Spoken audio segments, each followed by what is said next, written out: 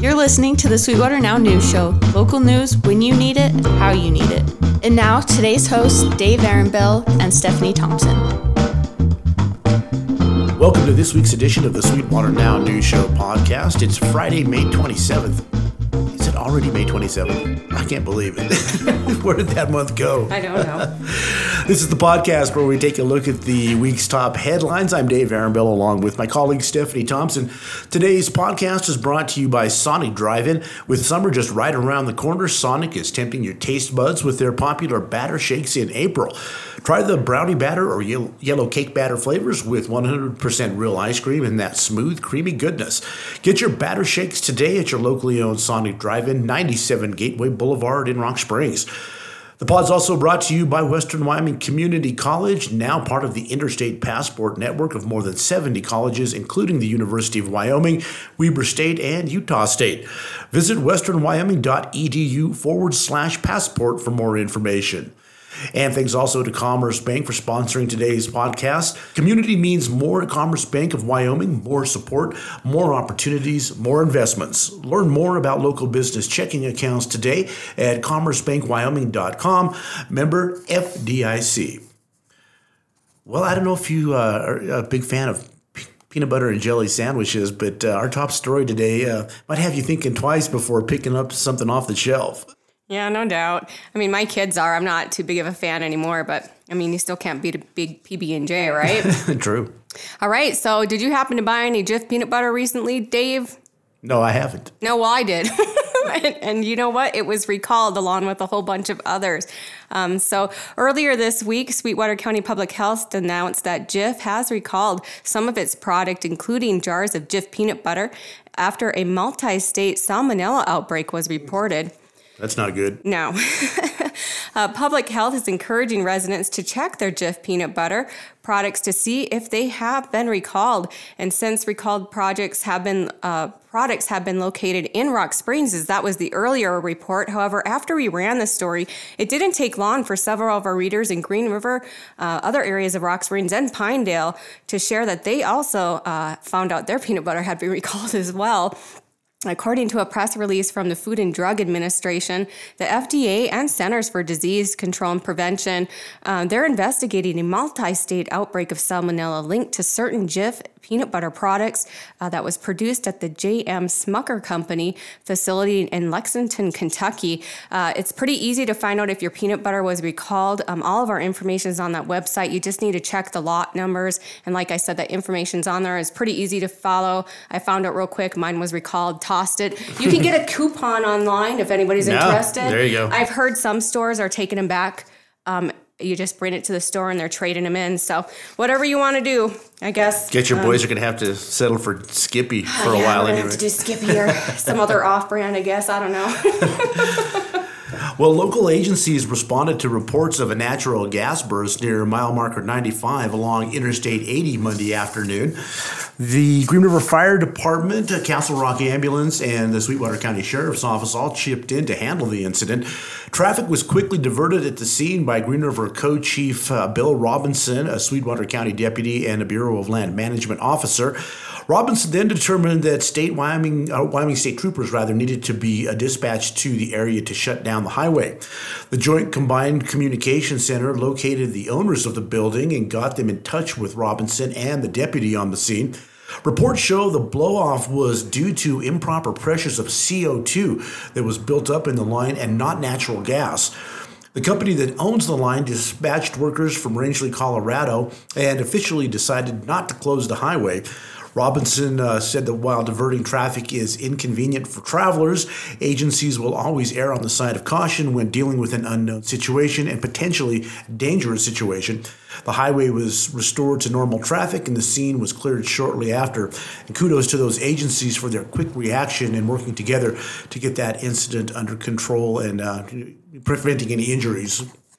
Yeah, that was pretty scary to see. I don't know if anybody saw those photos, but Dane, I mean, even though it wasn't natural gas, which is a great thing, it's still scary to see that come out of a pipe. A big plume coming out of a pipe on the highway. Yeah. All right. So We have some good news for the Washington Square building. Of course, it's one of Green River's historic landmarks. It's going to be repurposed, Dave. The building has remained vacant since fire burned about half of the building, and that was back in December, right around Christmas, if I recall, of 2019. During an informal meeting recently, Casper resident Deborah Morkey announced her plans to restore the building and turn it into a transitional home for single mothers.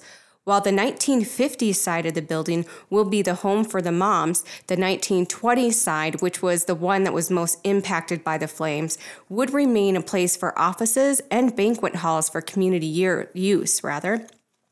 Along with being a transitional home, Deborah said the whole goal would be to have the program set up for mothers to get help to find them and gain independence. The home would be known as the McKinsey Home, which would be named after Deborah's late granddaughter, who was born to a single mother. Wanting to stay true to the history of Washington Square building, she wants to keep the Washington name as well.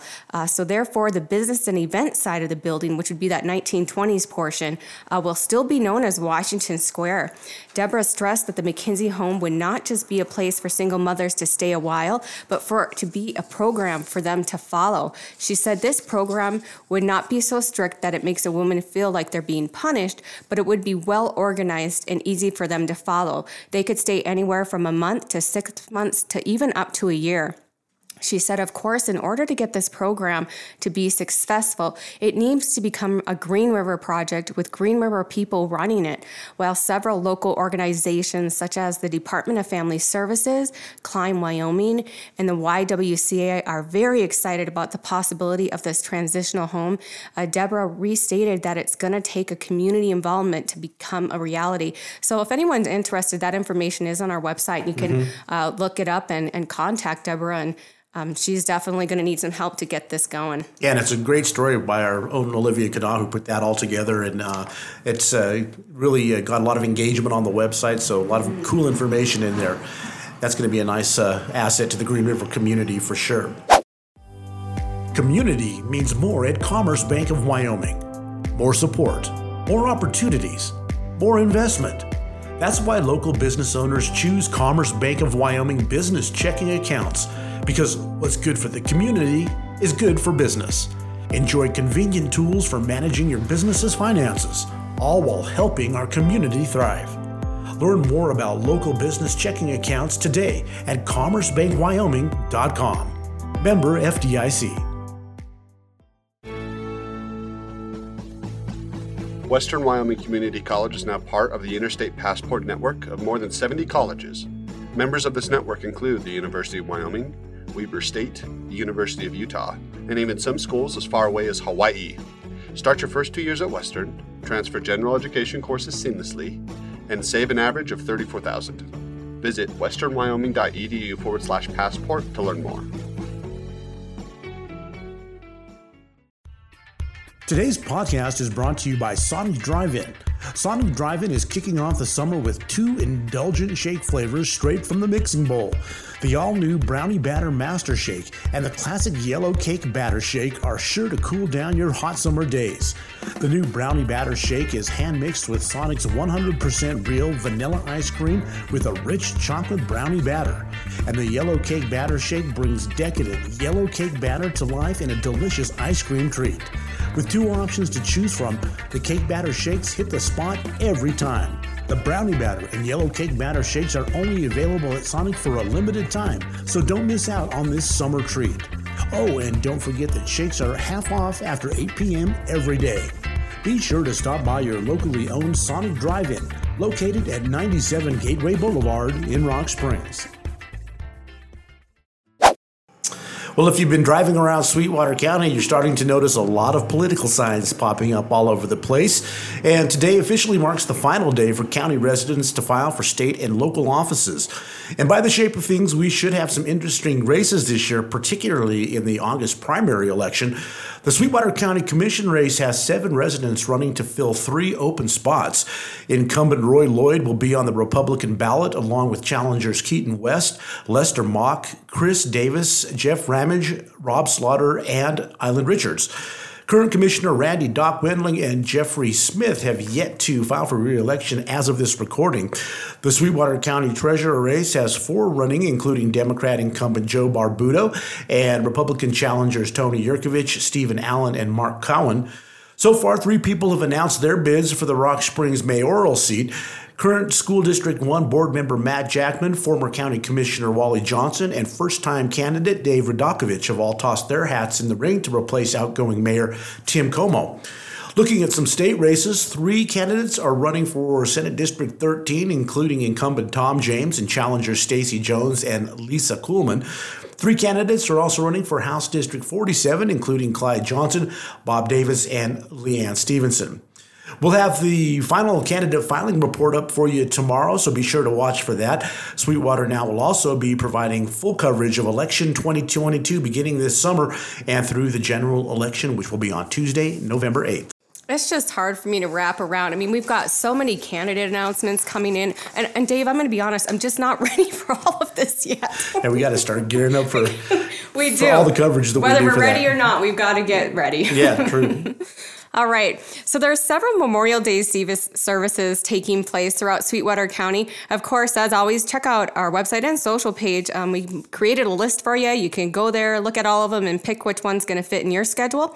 We also wanted to just congratulate all of the Sweetwater County graduates. We know you worked so hard to make it, and just wish you well in your future accomplishments. Yeah, and we invite all of our readers to go check out our Facebook page. We have albums of each one of the high school graduations up there, complete with each graduate receiving their diplomas. So yeah, for sure. Check it out. Find your family, tag your friends. You know what to do.